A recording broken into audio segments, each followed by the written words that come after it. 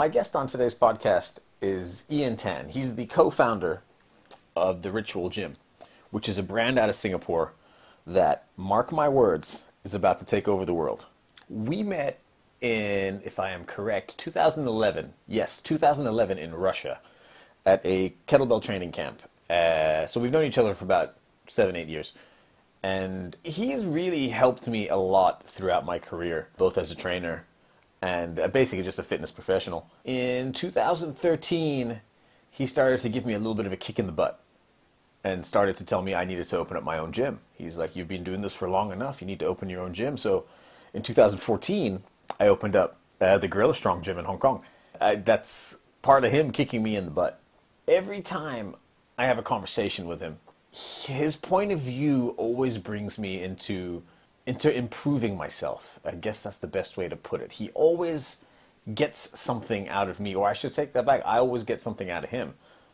And throughout this podcast today, what you're going to notice, we're going to be talking a lot about business. What I was able to understand, the success that Ritual is having is a team effort. It's not a one-person thing. He's built a team. Him and his business partner have built a team that have created this brand and created this thing which really has some legs and is about to take over the world. And it made me realize I've even bragged about this, and you'll hear this on the podcast. I talk about my life being like a gun. The less moving parts, the better.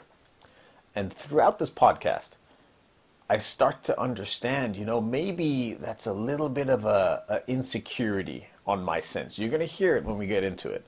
Maybe that's an insecurity on myself. Maybe I need to let go. Maybe I need to ask for help. I think asking for help is the best way to put it, because that's not something I find out of myself. But anyway, I just wanted to throw that out as a little intro to this episode of the podcast. I don't want to take away from it too much. My perspective changes a lot every time I talk to Ian, and I hope it's a good listen for you guys. Let's get into it. Man, you look at the sky. All the stars, man, the stars are beautiful tonight.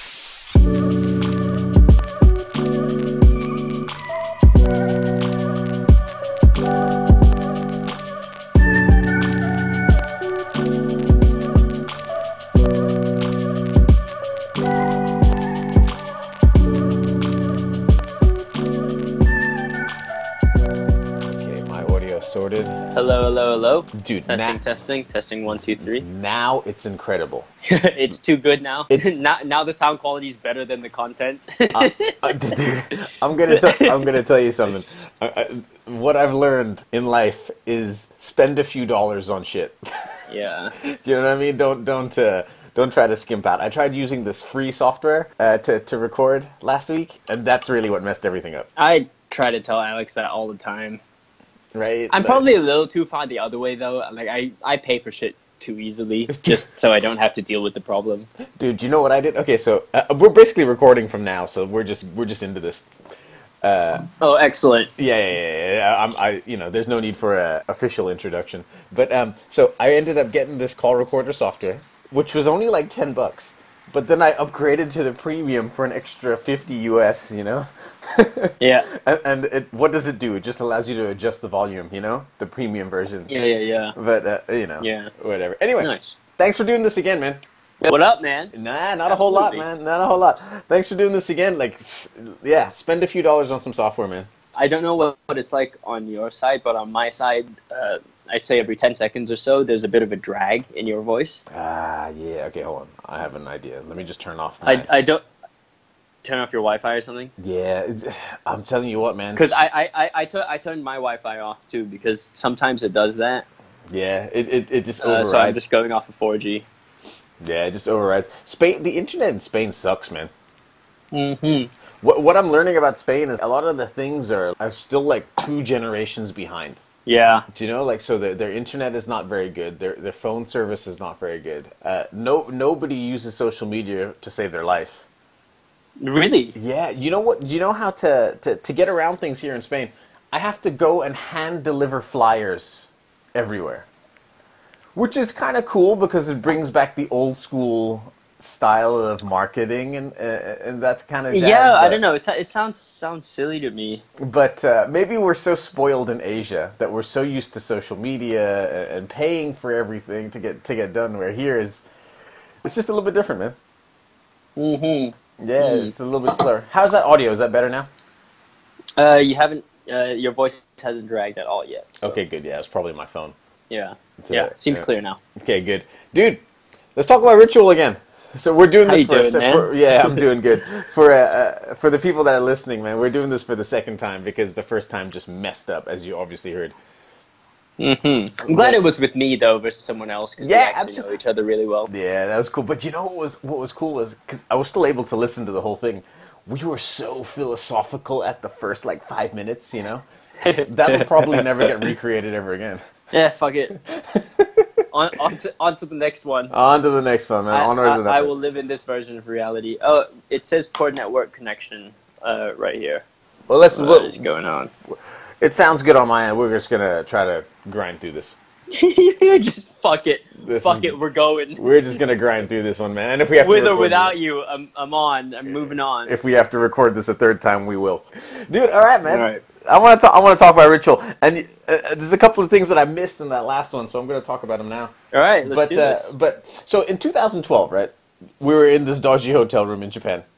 That's right. We were lifting there, and you told me this whole idea for Ritual, right? You want to do Mm-hmm. this gym with pods and a smoothie bar and classes and all this stuff. But I never really asked you where you came up with the idea. Like it just.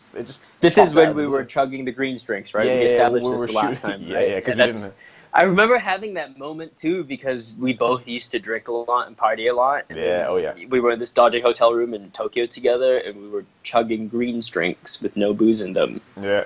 It was a weird moment because life had become that. That was so weird, man. Yeah. Sorry, what was your question? Sorry, I wasn't really paying attention. We talked about Ritual the last one, but we didn't actually talk about how you came up with it. Did it just pop up in your head, or you guys were just Yeah, sitting around? no, or I what's mean, going on, you know? No, it was kind of born out of frustration. I mean, for quite a few years before that, I was running my own gym, a personal training studio. Yeah, So which I've trained at myself.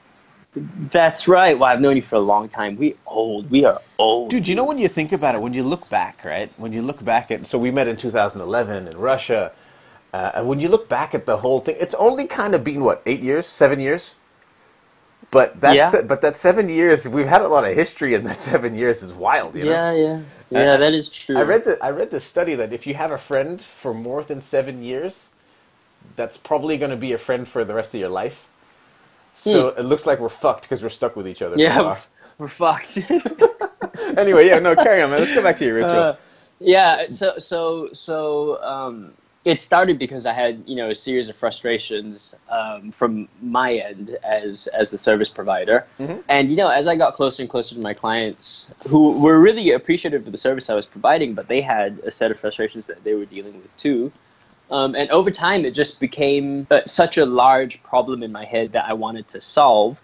And when I combined that with the realization that the fitness industry, the traditional model of it, hadn't evolved in 2 or 3 decades, then I realized that there really is some room for innovation here. So I had sort of the original pieces, the original components of Ritual for a while. I had the name Ritual and the basic idea of Ritual before I even opened Thrive, which was my first gym. But I knew that I didn't quite have it fully fleshed out, and I also didn't have the business acumen to kind of realize the idea fully, because I don't have a business background. Like, I have a psychology and exercise background, you know what I mean? A few years later, I met Brad, my business partner Brad, who's now one of my best friends, and we were training together. It was either his first or second pro fight, MMA fight. He doesn't fight anymore, but he used to. Oh, did he stop? Is he done with fighting now? Yeah. I mean, he's also really busy being CEO of Ritual, so Yeah. don't really think he has the time. You know what I mean? But once we got really close and we got along on many levels, I felt comfortable enough to tell him about the whole thing. And basically, we had one other friend involved, and basically I pitched the idea to 2 of them. And I really trusted Brad's business acumen because he has this extensive commercial and entrepreneurship background. Yeah. So he's a business guy, right?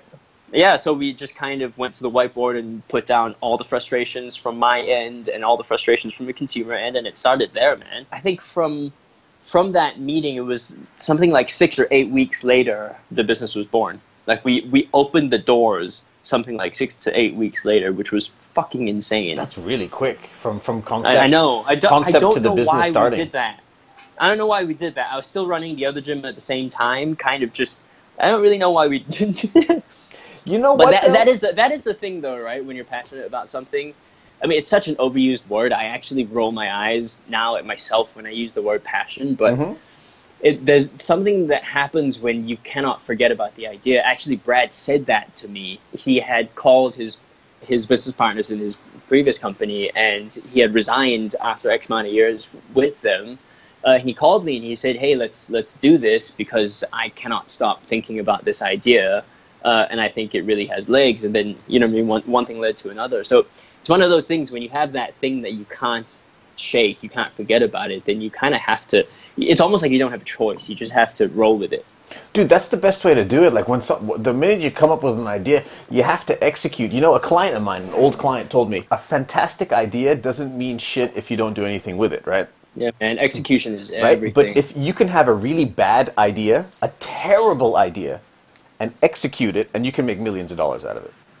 Yeah. You know, he told me that. Not that that's the way to go, but I think that it seems like the right thing to do. I agree with the vibe of that. Like you can have a pretty good idea, and you can have an amazing idea, and depending on the teams that you put on those ideas, the mediocre idea might actually end up going further because you got a bunch of people who know how to execute, who have that discipline and who are motivated to kind of see it through, which is really freaking hard to find, man. Like absolutely, it's actually one of the things that I'm probably most appreciative of or most thankful for is this crazy amazing team that I have around me at Ritual. I mean, there's so much that needs to get done, and the beautiful thing for me was a few years ago when we hit the point where we intentionally started hiring people who were better than us, like much better than us at specific areas so they could take over areas of the business.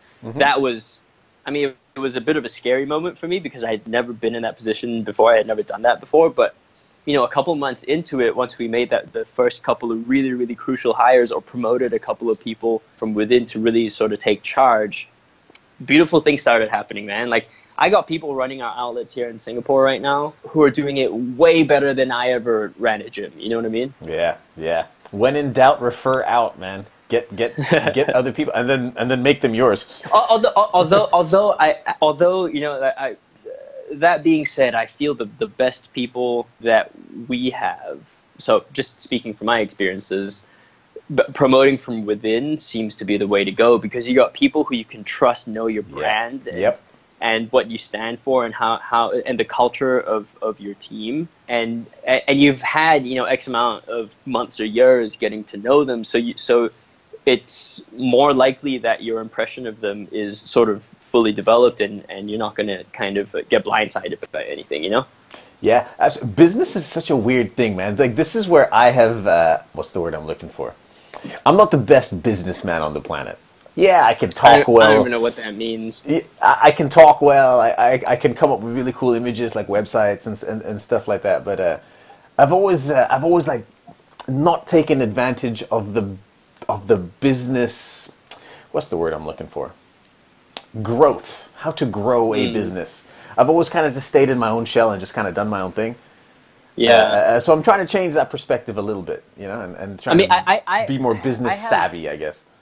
Yeah, and I know exactly what you mean. And it's that feeling is the reason why I knew that I needed to find the right person to build Ritual with, because I didn't have the business acumen. And sure, it's not just a school thing. It's not really about going to the right school to get the right skill set. I mean, there are many, many ways to acquire that skill set. It's logical for people to be strong in certain areas and not so strong in other areas. You know what I mean? And I think that's a huge oversight from a lot of people in our industry. You get a lot of people like you and me who have these great ideas, who had their hearts in the right places, and who know a lot about training or whatever your thing is, who don't realize that running a business is you can't fuel it on passion. There's that word again. You can't. It doesn't run on that. You know what I mean? You need exactly. You need to figure out how to make the gears turn, and you need to figure out how to keep the doors open at first, and then you need to figure out all the stuff after that. So you know what I mean? Like, if you don't kind of pause and do an assessment for yourself and figure out what you're strong at and where you're going to need help at, and taking the time to go look for those people, then you're kind of taking on too much risk, in my opinion. Yeah, and I have this issue with control. I don't want to say I like to control people.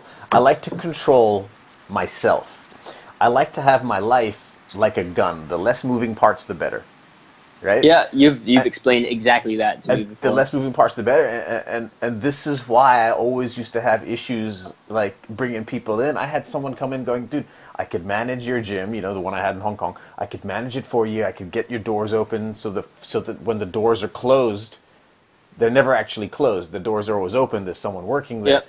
And I used to get a little bit nervous about that because I was like, oh, but then I don't have control, and it used to freak me out. But I think that's just a little knock I have on myself that I need to just get over. But I think it's a really natural thing to feel, because you take pride in what you do and you've developed this brand. Yeah. Not just around yourself, but around the systems that you're known for, or whatever you want to call it. And there was a turning point for me a couple of years ago when it came to this sort of stuff, where I realized I found freedom in the concept that by sort of letting other people carry the flag, the ritual flag, and take it places and do their roles better than I could ever do their roles, all that stuff. Once I started viewing myself and what I do, my role in the company, as being a catalyst. So not someone that controls or handholds through any of the processes, but someone who from ground up explains the philosophy behind it, the reasons behind all the processes that we have, and the growth mindset, and also all the little bits like all the tech that we use to get the job done more efficiently, to make the client experience better. Once I explain all these main components, the culture and the core values and all this stuff, and you see that fire kind of lit in people's eyes, and they realize why we're doing what we're doing, and they realize their role in the company and how much their position matters and how much the client experience is dependent on them kind of coming strong every day, playing their cards right. Once you get to that point and you see those things all kind of click into place for people, then you have these beautiful moments of they look at you and they go, hey, don't worry about it. You've explained exactly what you need. Just give me some time. Let me run with it. Let me come to you when I have problems. And then people just take it and they run and they start building and they start doing it better than you do. But once you feel that, then you realize, oh, the control thing was just kind of, for me at least, it was insecurity. It was me not communicating well enough, not knowing how to articulate my ideas well enough so I would have the confidence that someone else would be able to do well with them. Yeah, so once I figured that bit out, it got even cooler, I guess. Dude, that you nailed it right on the head. You said insecurity. That's exactly what it was for me, I reckon. And I bet you there's another trainer out there who's got his own little studio, who's doing the exact same thing, and he's thinking that he wants to control, but it might be an insecurity. You nailed that right on the head. That's wild, man. Dude, but human beings are so weird, man. Like, the older I get, the more I realize the stupid tics that I have, I don't know, if I'm irritable about something or I get frustrated too quickly about, I don't know, just everything. Like, when I react in a way that makes me think 30 minutes later, like, maybe shouldn't have reacted like that. Maybe shouldn't have been a dick in that situation. When I really dig back and I have those introspective moments, so many of those things are rooted in insecurities that developed from past experiences when I was a kid, or even just a few years ago, that I never truly went deep enough with. Like, I never thought about them enough and chewed on them enough. And then I just kind of kept pushing forward, and they became these weird tics or habits that I have that I'm trying to undo. Does that make sense? Absolutely. Did I go too far there? No. Yeah, you got a weird tic. No, it actually absolutely makes sense, man. So, you opened it up in, I think, 2012. Then that makes sense, right? Oh yeah, we're talking about Ritual. Yeah. 2013. 2013. Okay, so it's 2018. Yeah, January. And you have how many now? I have 3 in Singapore. Yep. I have 3 outlets in Singapore, and I have Sao Paulo opening at the end of the month. Sao Paulo, Brazil. That sounds so exotic.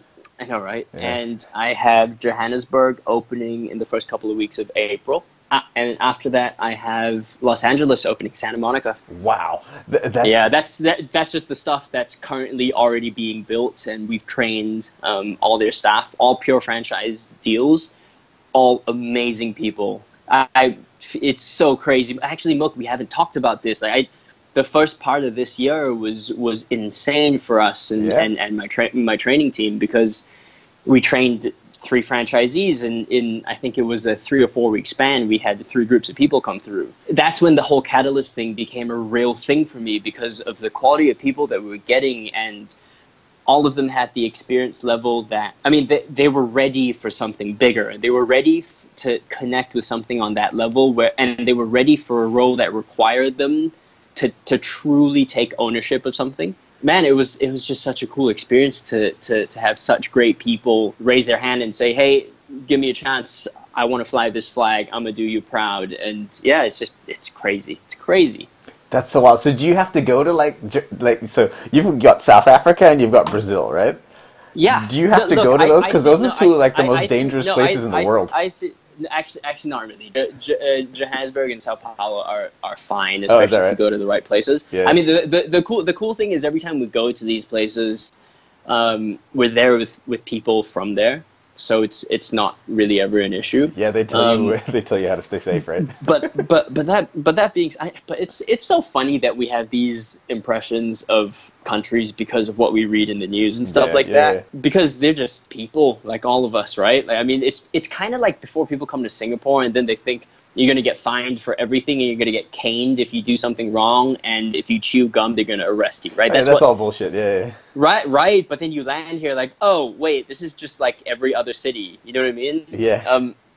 Yeah, but no, I look at Brad now, who obviously as the guy sort of leading the charge in terms of developing the franchise side of the business. He's traveling so much right now. Like, I feel so bad. If he's in Singapore for more than 2 weeks in a row, I am surprised. Wow. Right, really? and I look in on that with a little bit of fear, like a little bit of excitement for sure, because I cannot wait to travel and go see all these rituals that have been built and finish training those people. But at the same time, like, I remember talking to my friends and old clients about how taxing that lifestyle can be, because I've never had, you and I used to travel a lot to learn and to teach, but even then it wasn't that much. You know what I mean? Yeah, I'm talking about was way smaller. Potentially having to go to 3 or 4 different countries within a month. You know what I mean? Like, that kind of travel I've never done before, not for work. Wow, that's wild, man. I've taught at your ritual. I keep calling them stations. It's not a station. You have pods, right? That's what you call them? Pods. Yeah. So you've got all these pods. 10 spaces. We got 10 spaces for people to train in, and we train a maximum of 10 people at a time. And you can book on our app from anywhere from 2 days to 2 minutes before a session. And when you show up, you basically pick a pod for yourself, and everything that you need is there for you. So your kettlebells, medicine balls, dumbbells, your pull-up rings, your suspension trainers, all that stuff is right around you. So it's different in that sense from other gyms that do high-intensity interval training, because you don't go station to station, so you're not sharing sweaty equipment with each other. And yeah, so I mean, the pitch is that you can be in and out of the gym in 30 minutes, which includes shower time and grabbing a smoothie on your way out, if that's what you want to do. Yeah, because there's that huge busy demographic, especially in these big cities, man. But do you know what's funny? That busy demographic that you're talking about. Mm-hmm. We opened in an area in Singapore called Holland Village, which is a really cool spot that's got lots of shops and restaurants, that kind of thing. It's closer to residential areas and a shopping district more than anything. So it's definitely not the busy sort of downtown crowd. Yeah, you have one in the CBD, right? In the business area. We got 2. Yeah, we got 2. We got 2 downtown. You know what? When we opened here a couple of years ago, we realized that everybody has their version of busy. every human Yeah. being fits into that busy demographic that Yep. you're describing. Absolutely. You know what I mean? And yeah, who wouldn't rather do it in a half hour instead of an hour if you could? You know what I mean? Yeah, exactly. Completely agree. Like, that's what used to bother me about kettlebell sport training, right? Don't get me wrong, I love it. I still love it, right? It's still a passion of mine, although I don't I think miss it so much. I don't think I'm ever going to compete again. I think those days are over, especially when you see the Yeah, numbers. yeah, but I've also heard you say that like 8 times. And I've come back, and I've stopped, and I've I come know back, exactly. and I've stopped. You know, it's... But no, But what were we saying? What were we saying? the thing with kettlebell sport training, like for me, it took like 2 hours, 2.5 hours out of my day to prepare. Like, you know, in my late 20s and early 30s, it wasn't a big deal. I could just pick up the 24s and the 28s and just go, right? But as I hit 35, 36, I would have to warm up for like 40 minutes. Seriously? I'd have to put the belt, yeah, because I had the back issues, right? And That's right, you I'd had have the to get injury, mobile that's right. and loose. Then I'd have Yeah. to get the belt on. Then I'd have to spray the shirt. Then I'd have to put the chalk on the elbows. Then I'd have to chalk the handle of the kettlebell. All this stuff took time, right? For what is like a 7-minute set. I felt the payoff was just getting to me. It was just taking too long. Whereas my approach now is I can just pick up 2 kettlebells and just work. My new approach with kettlebell lifting. I can just go right to work. No need for the Yeah. belt, no need for the weightlifting shoes. I just want to get in and get some work done, and I can blast myself in 25, 30, 40 minutes at the max. And, Yeah. and get a lot of good benefits, you know, hormonal, muscular benefits, a lot of good benefits out of it. So it's kind of changed my approach, you know. Don't get me wrong, though. I still love kettlebell sport. I no, still watch it, you know. I love it. But don't you think part of the reason why you needed so much time to warm up back then when you were training competitively is because of how taxing the competitive sets were? Yeah, they're a lot more exhausting than people think. People have no idea. I for me it was the rest in between those ridiculous work sets that I had to do, and also recovering from the day before or 2 days before, and you know the difference in the type of soreness or I want to say pain that I'm in when I'm going through one of those periodization cycles where it's intentionally scaling up, right? Mm-hmm. Intentionally making me overreach so I can recover enough with enough time to compete at a super compensated level. When that stuff was happening, I had the same experience as you. Yeah. Just because it took me so long to get to the point where I felt, I don't know, brave enough to take on the set that was in front of me, I guess. I don't know. Yeah, no, I completely agree. But I still love kettlebell sport. And then I'd fuck around for 15 minutes after I was finished with my sets because there was still the GPP to do, which I hated to do, right? Yeah, I wanted to just do my set and be done. But there's a lot, especially if you want to put decent numbers up and be competitive with people. There's a lot of work to do. But if you just want to stay fit, Yeah. like I've cut all my sets down to a maximum of 5 minutes. Right. So for people who don't know the kettlebell sport, it's a 5-minute uninterrupted set, unbroken, I guess, using a CrossFit term, where you just don't put the weights down and you just keep working. Right. I mean, yeah. And I've switched them down to 5 minutes because I can work actually at full speed for those 5 minutes, right? Yeah. Whereas in 10 minutes, so this sounds weird. I just did a snatch set maybe 2 weeks ago with a 24 kilo bell, right? 5-minute snatch set. I did 50 on my left and 60 on my right. So what's that? 110, right? Yep. Whereas my 10-minute PR is like 151. Right, it's not that much more. Not that right? much more because I have to drop my You have to tempo. pace it. I Yeah. have to pace it.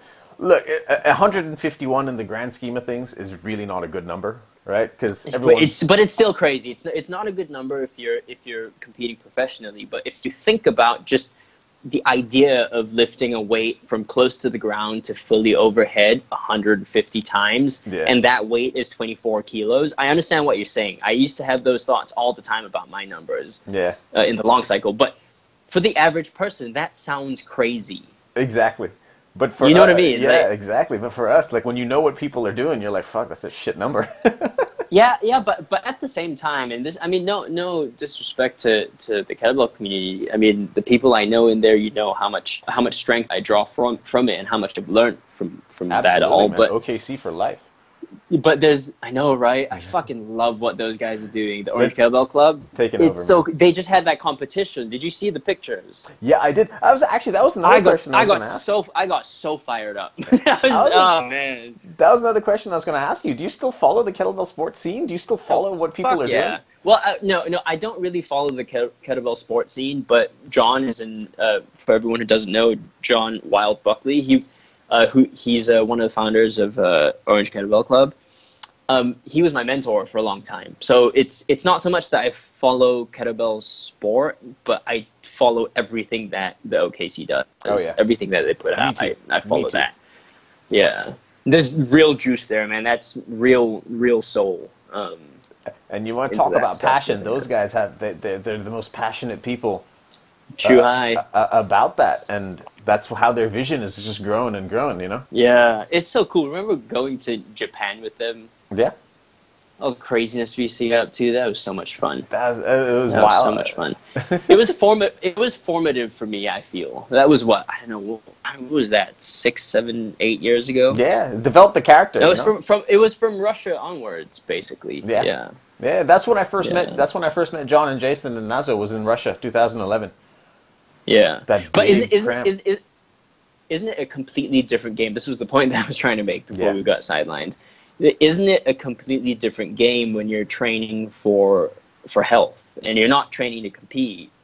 You're training to be healthy. The feeling that I get after training most days and the feeling I have the next morning most days is completely different. And Yeah. I actually have freshness and a pep in my step and a different sort of energy, and it's not a struggle to get out of bed, not as much, or rather it's a struggle for different reasons. You know what I mean? It's a struggle because I'm building this business, you know, but I don't get that same physical, like really difficult to move my legs off of bed type thing. You know what I mean? I was wiped out when I was doing when I was deep into it, because I was deep, man. Yeah. I was really into it. I was wiped out. I was wiped out every morning. I'd wake up and my back hurt, my elbows, because I have a very fast lockout with my elbows, right? So my elbows hurt. Luckily, I have a big I still think undersquat. you do it because you want that tricep pump. Because Yeah, you don't yeah. want to lose that. You don't want to lose that look. Yeah, exactly. Look, I'm always going to train the kettlebell sport lifts. I don't want people to think that I'm never going to train the sport lifts. I'm just adapting them for, like you said, for health purposes now, to be a little bit different. And I actually think that it's one of my sort of larger, longer term goals, which is also one of my pet peeves about this industry that we know and love. I think general population, so most people who just want to include some exercise into their lives because they know that it's going to be good for them in many ways. Those people, our clients, they have this idea stuck in their head that more is better, faster is better, heavier is better, no pain, no gain. And I think it's 100% our fault, as in the people who provide the services. It's the industry, because man.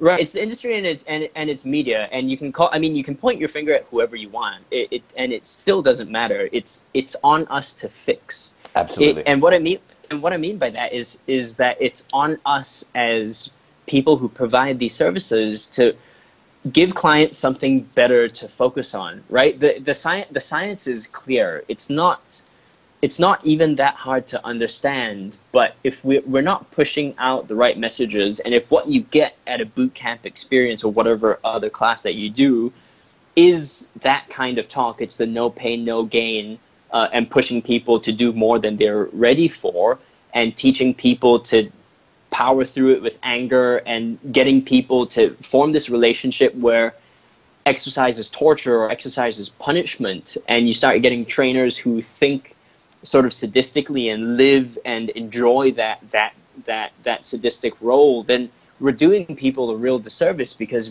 I mean, if you take your job seriously and you really value responsible training and being responsible for your clients, then you wouldn't be talking like that. Completely agree.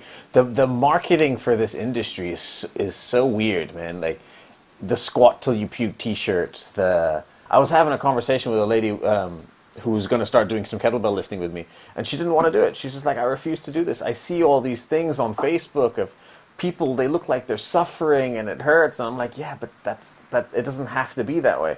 That's just It marketing. doesn't. That's just marketing. Yeah. Really, Steve Maxwell says this: if you're hurting yourself or damaging yourself in your supplementary training, what he means by supplementary training is the stuff that's supposed to make you just feel better.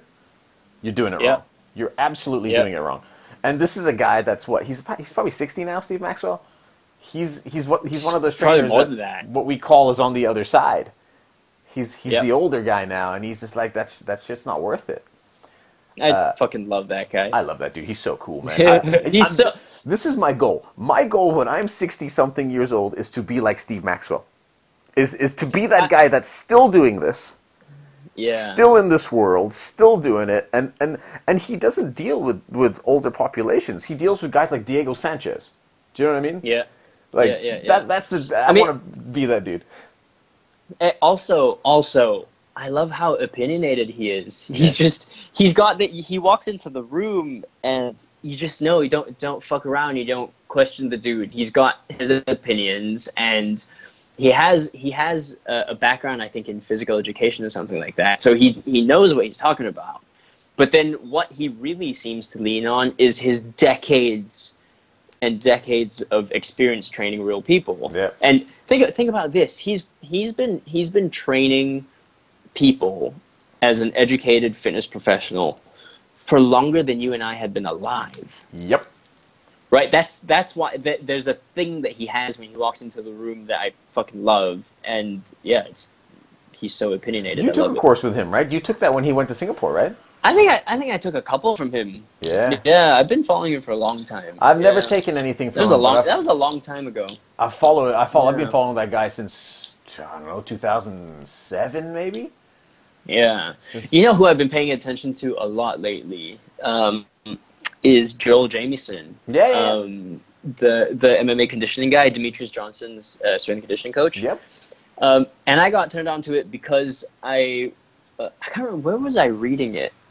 I have one of his books, but I think it must have been one of his articles, but he was talking about stuff that really resonates with me because I have my version of these ideas that I've been trying to push out through Ritual because I think it's a better way to train. And I don't mean to butcher it, right? But he said something like a shift in the mindset. And of course, he's talking about training high-level athletes because that's kind of what he's most well known for. There needs to be a shift in the mindset of athletes and coaches about training. It's almost like he was saying you should think about recovery first. You should prioritize the idea of recovery because 100%.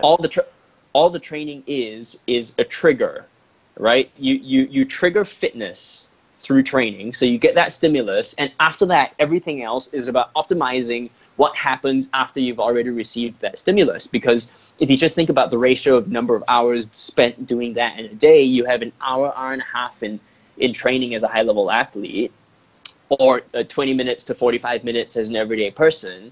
And then you have 23 or more hours in a day where there's all this other stuff doing. And if you're not thinking about that, you're doing yourself a huge disservice. Dude, MMA athletes are one of the trickiest people to train.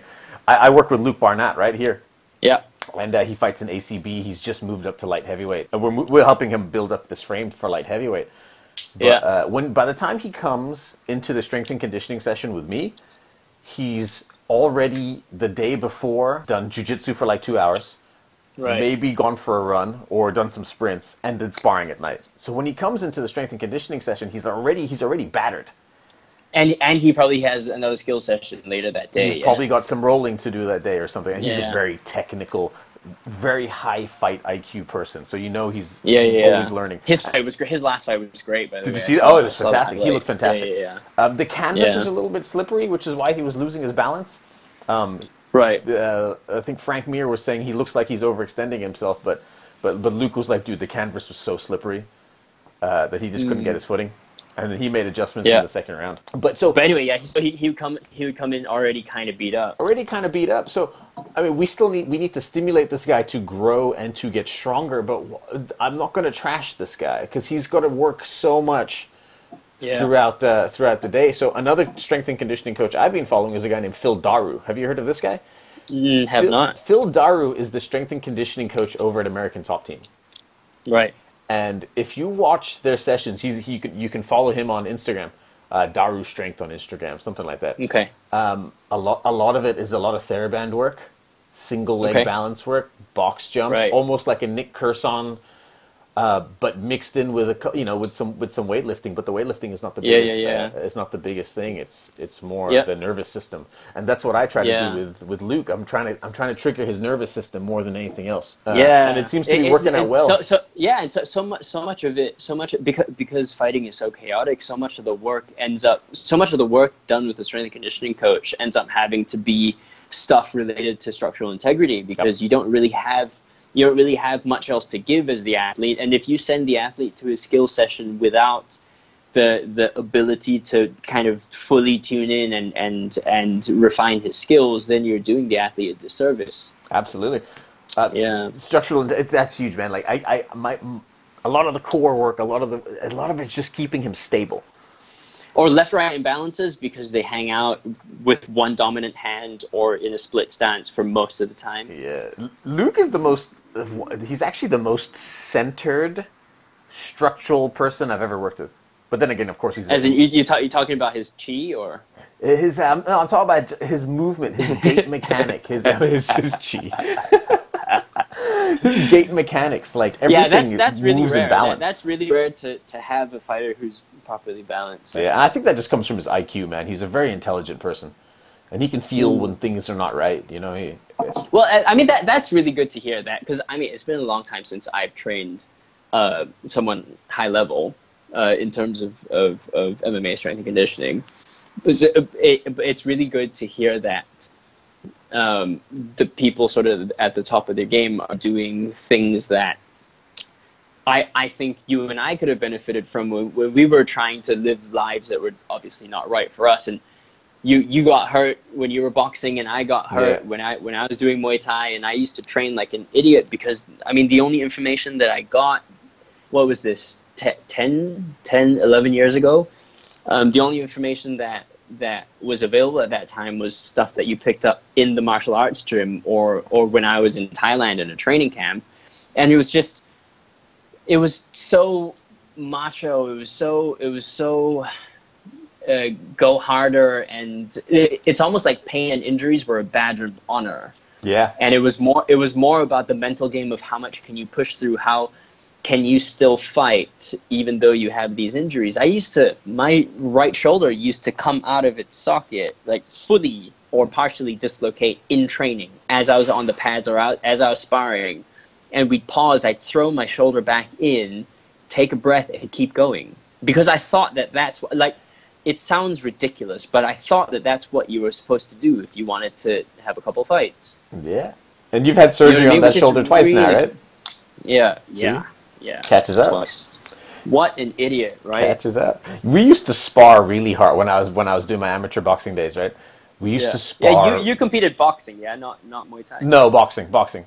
Amateur boxing, hands only. And did you hurt your back then, or did it start then, or started from weightlifting? Actually, no, it started from the boxing, but I think it was a result of weightlifting, because I was in my early 20s, right? So I was doing a lot of leg. Oh, this is when you were a bouncer. Yeah. Nobody knows this about you. By the way, world. By the way, world. Mook used to be a bouncer. Yeah, I used to be a bouncer at a titty bar. I was in between jobs, and I was gonna let you feel. I wasn't sure if you were okay saying the next part. That's why I left it like that. I was in between jobs, and I just kind of needed work, and I had this work permit for the United States. It was called the OPT when you're international. And I just needed some work, so I walked into I guess you could call it a gentleman's club, and I worked for like 4 months on the door outside. I worked at the door outside. I was a bouncer. You need someone. Yeah, so you're boxing people at that time, yeah? Yeah, I was boxing, but I was doing a lot of things like leg press and quad extensions because I didn't know any better back then. Yeah. Right? And but how did the back thing happen though? It happened the very first time it happened on the leg press out of all places. Right. I just kind of pushed and I was like, and I felt the zap. I was like, wow, what was that? And then I guess, I must have had my pelvis posteriorly rotated or something. You know, I didn't know I had, and it just went out, and it became a problem ever since then. Yeah, I remember, and I don't think anyone knows this about you either, but you used to be really bad. Like you used to, it used to be so bad when you threw your back out, you were lying down on the floor and had to wait for someone to come help you. Yeah, Dude, the second time my back went out, I was maybe 21, 22, and I did it answering the phone, out of all things. right. My phone rang, it was in my backpack, and I went to reach into my backpack, and like it just seized up, everything seized up, and I was waiting on the floor for my friend. I was waiting for like 3 hours. Like Shit. waiting on the floor. I called him, and he was like, "Dude, I'm at work. I can't get to your house." I was like, "It's okay. I'll be here. I'm not going anywhere." Wait, but what's that feeling? I don't know that feeling of, so it's just so much pain that you can't stand up, or it's numb, or like what is it? It's the most peculiar thing. You've got this sharp pain, and so I'm stuck in hip flexion, right? Which means my body is bent forward. Imagine Quasimodo. Wait, as in you bent forward and you can't stand up. And you can't stand up. That's why you laid down on the floor. That's why I lay down on the floor, because Right. It took I off didn't all the know. pressure. I didn't know that's how it happens. Right. Okay. So you're almost in a fetal position on the floor. I can't straighten or extend my body. It just won't happen, because it's pain. There's nothing you can do about it. It's like having a doorstop. It just doesn't let you do it. Right. So then what do you have to go get muscle relaxants or? Yeah, they I don't know what injection they gave me. They pumped some injection into me. They gave me. So he came back and brought you to the hospital. Yeah, and it took. So I lived on the first floor of these apartment blocks. You know, one flight of stairs down, and his car was right there. That took about 2 hours to get to his car. It was brutal. I couldn't walk. I couldn't move, and then you get to the hospital. Then they give you some painkillers, and you're loopy. They give it to you through an IV. Is that why you stopped boxing then? Because the back was kind of fucked? No, I still boxed for like I don't know, maybe 2-3 years after that. I just stopped boxing because I got busy. But and also getting punched in the face, not so fun, right? No, not so fun. Do you know what the biggest one was for me though? Actually, when I stopped boxing, we used to spar very hard with headgear.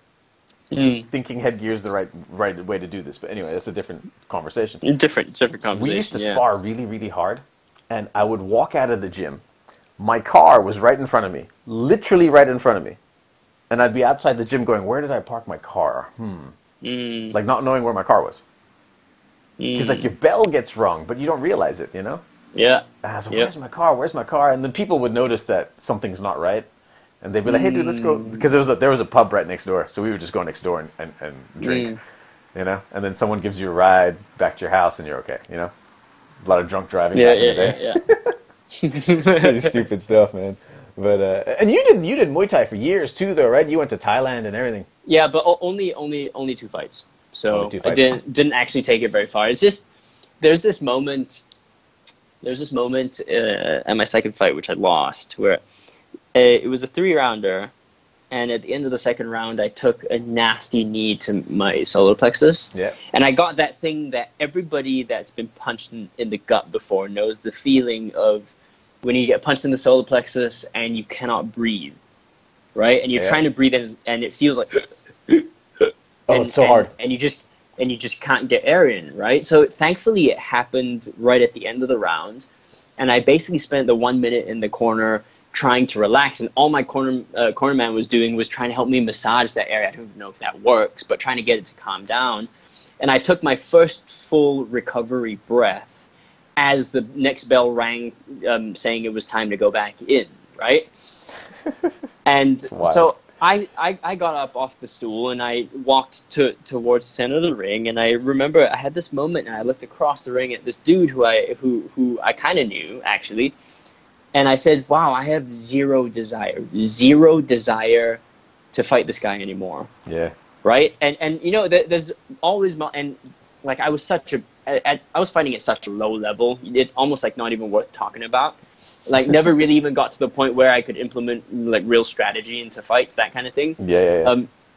But then when you talk to experienced fighters, right, they will tell you that if you have thoughts like that creep into your head during a fight, then maybe this is not for you, or maybe it's time to quit before you get hurt. Yep. Right. And then it just led to a series. Like, you learn so much when you get your ass handed to you, Dude, right? Dude, it's unreal. You learn about yourself, man. And yeah, I mean, I don't know. I was, what was I, 21, 22, 23, 21, 22, something like that.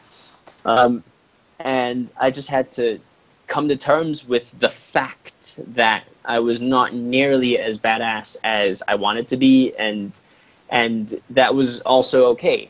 You know what I mean? Yeah. And because when I really sat down a few weeks after and I thought about the people around me in that fight gym that I was training at, and all the other fighters I knew, and I really did a proper assessment, objectively as I could, it wasn't even debatable. Like, I was not like them. You know what I mean? I know some crazy people who are fighters, who will stop at nothing, who train so hard all the time and have this massive hunger. And so much of it for me was... Oh, no, I lost you. Okay, we got cut off just then. So you were talking about you're training with a whole bunch of these killers, and they have this hunger. Yeah. That they have, and you realize that, that maybe not be for you. Yeah, I mean, when I sat down a few weeks after that second fight where I got my ass handed to me, didn't go down though. Didn't go down. It lasted all 3 rounds. But when I assessed as objectively as I could the type of person I was and who I was, versus all the fighters that I knew and all these crazy badass people that I knew from my fight gym, as in the fight gym that I was training at, there was no comparison almost. Like, I was not that type of person. I didn't have that level of hunger and intensity when it came to training and fighting. And I realized so much of my involvement in the martial arts thing at that time was just out of aggression and me wanting to kind of be something that I wasn't really, you know what I mean? Yeah. And these guys have such a different mental drive, man, that the actual guys that actually choose to fight all the time, like, they have such a different mental drive. I had to come to terms with, I was calling myself a pussy when I stopped. I was like, you know what? Maybe I'm not a tough guy. Maybe I'm not. Maybe you should just suck it up. Maybe I should suck it up and stop being a wuss. And then, as you start getting your ass handed to you, you're like, oh my God, I'm a pussy. This is ridiculous. I came to terms with that, but that's really not the case. That's just, you're just sitting around going, you know what? I'm not meant to be fighting. Yeah. That's just not what I'm supposed to be doing. Maybe there's other stuff. Yeah, maybe there's other stuff that you'll draw juice from that will serve you better than this path. Yeah, exactly. Because can you imagine how tough of a path that would be if how you fed your family, how you put food on the table was fighting, and so much was riding on you winning every fight that you had. Can you imagine can you imagine that kind of pressure? That's a lot. But you know what's crazy? Fuck that. For those guys, it's normal. Do you know what I mean? I mean, it's just what they do. It becomes normal for them. It's weird. Yeah. But, yeah. And then there are levels to that too, because you get people like Tim Kennedy, who what a fucking badass. He had this quote about their levels to this thing, and I don't want to butcher it. People can go look it up. He had this quote that was beautiful about, basically, don't fuck with people who spent their lives perfecting violence, right? Yes, I saw that. So that, you know exactly what I'm talking about, right? Yep. And yeah, when you get people like that, like at the extreme end of people who fuck shit up, right? Yep. But then that's the cool thing about martial arts and fighting. If you do it right, it teaches you where you lie on that spectrum of, I don't know what the word is, on one end of the spectrum, but on the other end of the spectrum is people like Tim Kennedy, right? So, but it kind of tells you where you stand and where your place is in terms of badassery, right? Yeah, exactly. Did you see Tim Kennedy fight? He fought his last fight, Kelvin Gastelum. Did you ever see that? Yes.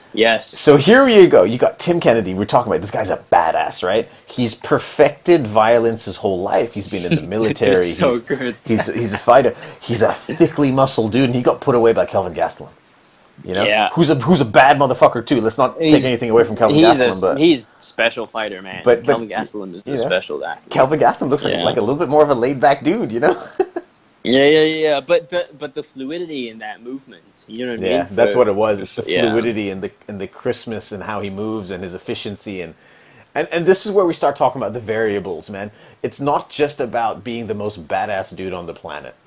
There's Yep. so many variables Yep. in combat. Not just mixed martial arts. Even something like one dimensional like boxing. You know, Vasily Lomachenko. You look at this dude. Yeah. He moves on a different planet, right? Yep. Because he's a salsa dancer or some shit. I don't know what he is, but Yeah. No, but I mean that's even if you simplify that, right? I think people maybe don't think about this enough. There's a huge focus when it comes to, for example, knockout power, Yeah. or the ability to knock someone out. yep. When you talk to a skills coach, so not you and me, but someone who really knows one of the striking arts, it is the athlete who wants to mindlessly pursue power, as in how much force can he land on the next person's face, right? But there's so much more to it than that, and it's almost like if you keep pursuing that, there's a point of diminishing returns, and what else are you giving up on? And it's maybe more about speed than how much force you can push through someone's face. And it's, you know, once you have enough, a high enough level of each of those factors, then maybe you don't need to spend time developing those more, and you should figure out how to access positions where you can land that punch, right? Yep. And it's a mistake that I made when I used to very actively train fighters. I think to a certain extent I overplayed the importance of some of the fitness variables, because the sport that they're competing in as a combat sports athlete is not fitness, it's fighting. Yeah. Right? So your Yep. your job as strength and conditioning coach is to get certain key variables up, and you discuss that with the skills coach or the head coach. And then once you've achieved those and the skills coach says, okay, those are transferring now, then you discuss what is the next variable to work on. You don't just keep pushing for a bigger deadlift, a bigger power clean, a higher box jump, whatever it is. You don't just keep pushing that. You got to figure out what's best for the game, because you're training a fighter, not a fitness dude. You're not training a weightlifter, Yep. right? You're training a fighter. Our goal is to make their skills, to amplify their fighting skills, Yeah. so that they can use them longer, faster, harder. Yep. That's the goal for it. I keep freaking out whenever I watch Vasily Lomachenko boxing. It's so beautiful. He makes people quit on the stool. Yeah. He It's makes so people just go, you know what? beautiful. I don't want to do this anymore. I'm getting boxed up. How'd you get that good at anything, dude? No idea. He had one of those fathers, right, who put him in all of the sports from when he was 3 years old or something like that. Yeah, one of those wild. His father made him do Ukrainian dancing for like 3-4 That's- years. Right. Pulled him Okay. out of boxing and made him do Ukrainian dancing just so he could work on footwork. That's amazing. And you look at his footwork; it's unbelievable. Yeah. He ends up behind people. Do you know what I mean? Yeah. Like he Yeah, throws yeah, a 5-punch combo, and the next thing you know, he's behind you. Yeah. That's wild, man. I have a hard enough time throwing a jab and walking forward. You know? I know, right? I know exactly what you're talking about. Like when you're first starting out and then you don't know how to step with your feet, and your hands and your feet won't talk to each other. Yeah. Yeah. Apparently, I know the that sign of a feeling. good boxing coach is that they will teach you footwork before throwing a jab. Did you ever hear that? Mm. Sugar Ray No, Leonard I said have that. not. But makes sense though. Sugar Ray Leonard said, if you walk into a boxing gym and you tell them you want to be a professional, and they put the gloves on you straight away, walk out of the gym. I wonder how many people do that these days still. Just walk into a fight gym and go, I want to be a professional, with no experience, and just walk in there and say, Apparently, that's what Francis you wanna Ngannou do. did that, right? Yeah? Yeah, Francis Ngannou, he left Cameroon, went to France, walked into a boxing gym and said, I need to earn some money. I want to learn how to fight. Well, wasn't he homeless for a while as well? Yeah, he was homeless in France for like a year. What a fucking badass. That is a fucking genetic freak. I don't care what you say. And this dude gets to the heavyweight championship fight in the UFC, Yeah. only training MMA for 5 years. Didn't know how to wrestle, really, from what we heard. You know? Yeah. He's just this physical But then the freak. highest recorded punch, yeah? Is him. Yeah, that's so crazy. That's physicality. That's a physical but freak, but then it kind of like if I was that size, if I was that much of a badass, I would be such a dick. I would be a There's dick. a reason why there's a reason why I was not gifted those genetics. There's a, You know what I mean? It's like, there's a reason why I got gifted a weak ass body that breaks when I push it too hard, right? there's a reason why I'm a skinny Indian guy, you know? Otherwise, I'd be a prick. Yep. Dude, that's fucking hilarious. All right, dude. You know what? My time is almost coming up. All right. This So- was fun, man. We should do it again. We absolutely should. I do have one more question. I want to squeeze this in the next 4 minutes. I got 4 minutes to do. What's up? And I wanted to ask you this last time. I'm going back to your ritual. You have this really cool thing that I saw called the Grub Guide at Ritual. Right? Yep. It was the coolest thing. Yep. What is that? Is that a paleo diet issue thing? Is that keto? Or is that just clean? No. Like most of everything that we do at Ritual, it's very not in any of the camps. So it's not paleo, it's not vegetarian, it's not vegan, it's not this and that. It's just a really, really simple guide of the basic nutrition principles so you can make wiser food choices. So it stays very, very general. It's not in any camp. It doesn't say you have to eat meat or you cannot eat meat or anything like that. It doesn't even, like a lot of other programs, it does not demonize carbohydrate. It just gives you the science behind carbohydrates, and it gives you some strategies of when you might want to eat more of those or eat less of those, that kind of thing. So it's very, very vanilla in that sense. It's just That's brilliant. a basic introduction to stuff that you might want to think about that could complement your training. And for us, it usually happens.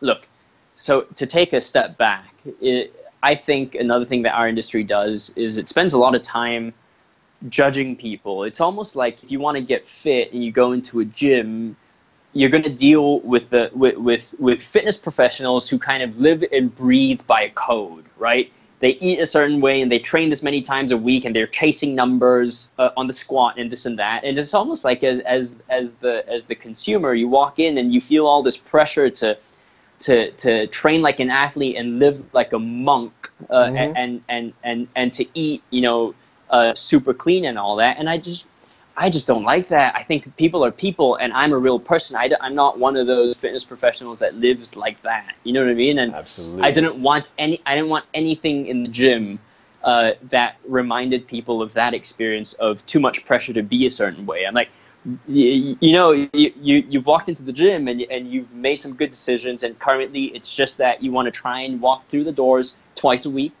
The next thing that we're going to work on is maybe get you to 3 times a week. After that, depending on what you say, I'm going to talk to you about varying the intensity, or maybe you'd be ready to have a look at one of these grub guides to see where else you can find little gradual bits of improvement. Dude, that's so perfect, because there's so many labels on stuff, right? You're paleo, you're keto, you're the labels. At the end of the day, it's just about being smart and doing the right things to get to the right goal.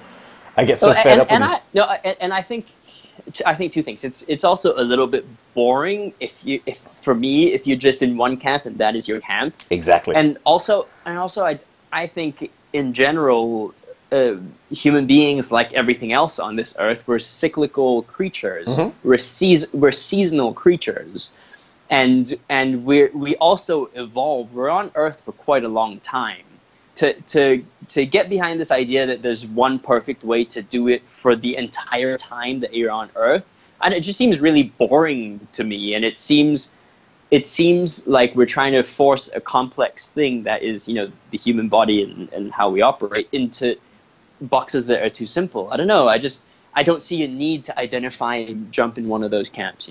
Dude, as much as I train, the MMA fighters and the high-level athletes, 95% of my population is my work is general population, and it's tailored for that. And this is how we tell them to eat. This is how we tell them to exercise. Because all the fancy stuff, the Poliquin methods, the diets and all that stuff, that's all for the elite. Right? Which you love. I mean, I don't want anyone to get that wrong. Yeah, like, absolutely. you love I love geeking out. So do I. I love geeking out and that stuff. But the how general much of it is population actually usable? Yeah, exactly. How much of it is usable? I'm talking about 95% of my population is general pop, and I want them to just get fitter and healthier and lose weight and look good on the beach. It's Yeah, well, and when it becomes something that stresses your clients out more than it needs to, then you're doing it wrong. Yeah, it becomes detrimental to what they're trying to do. Yeah, yeah.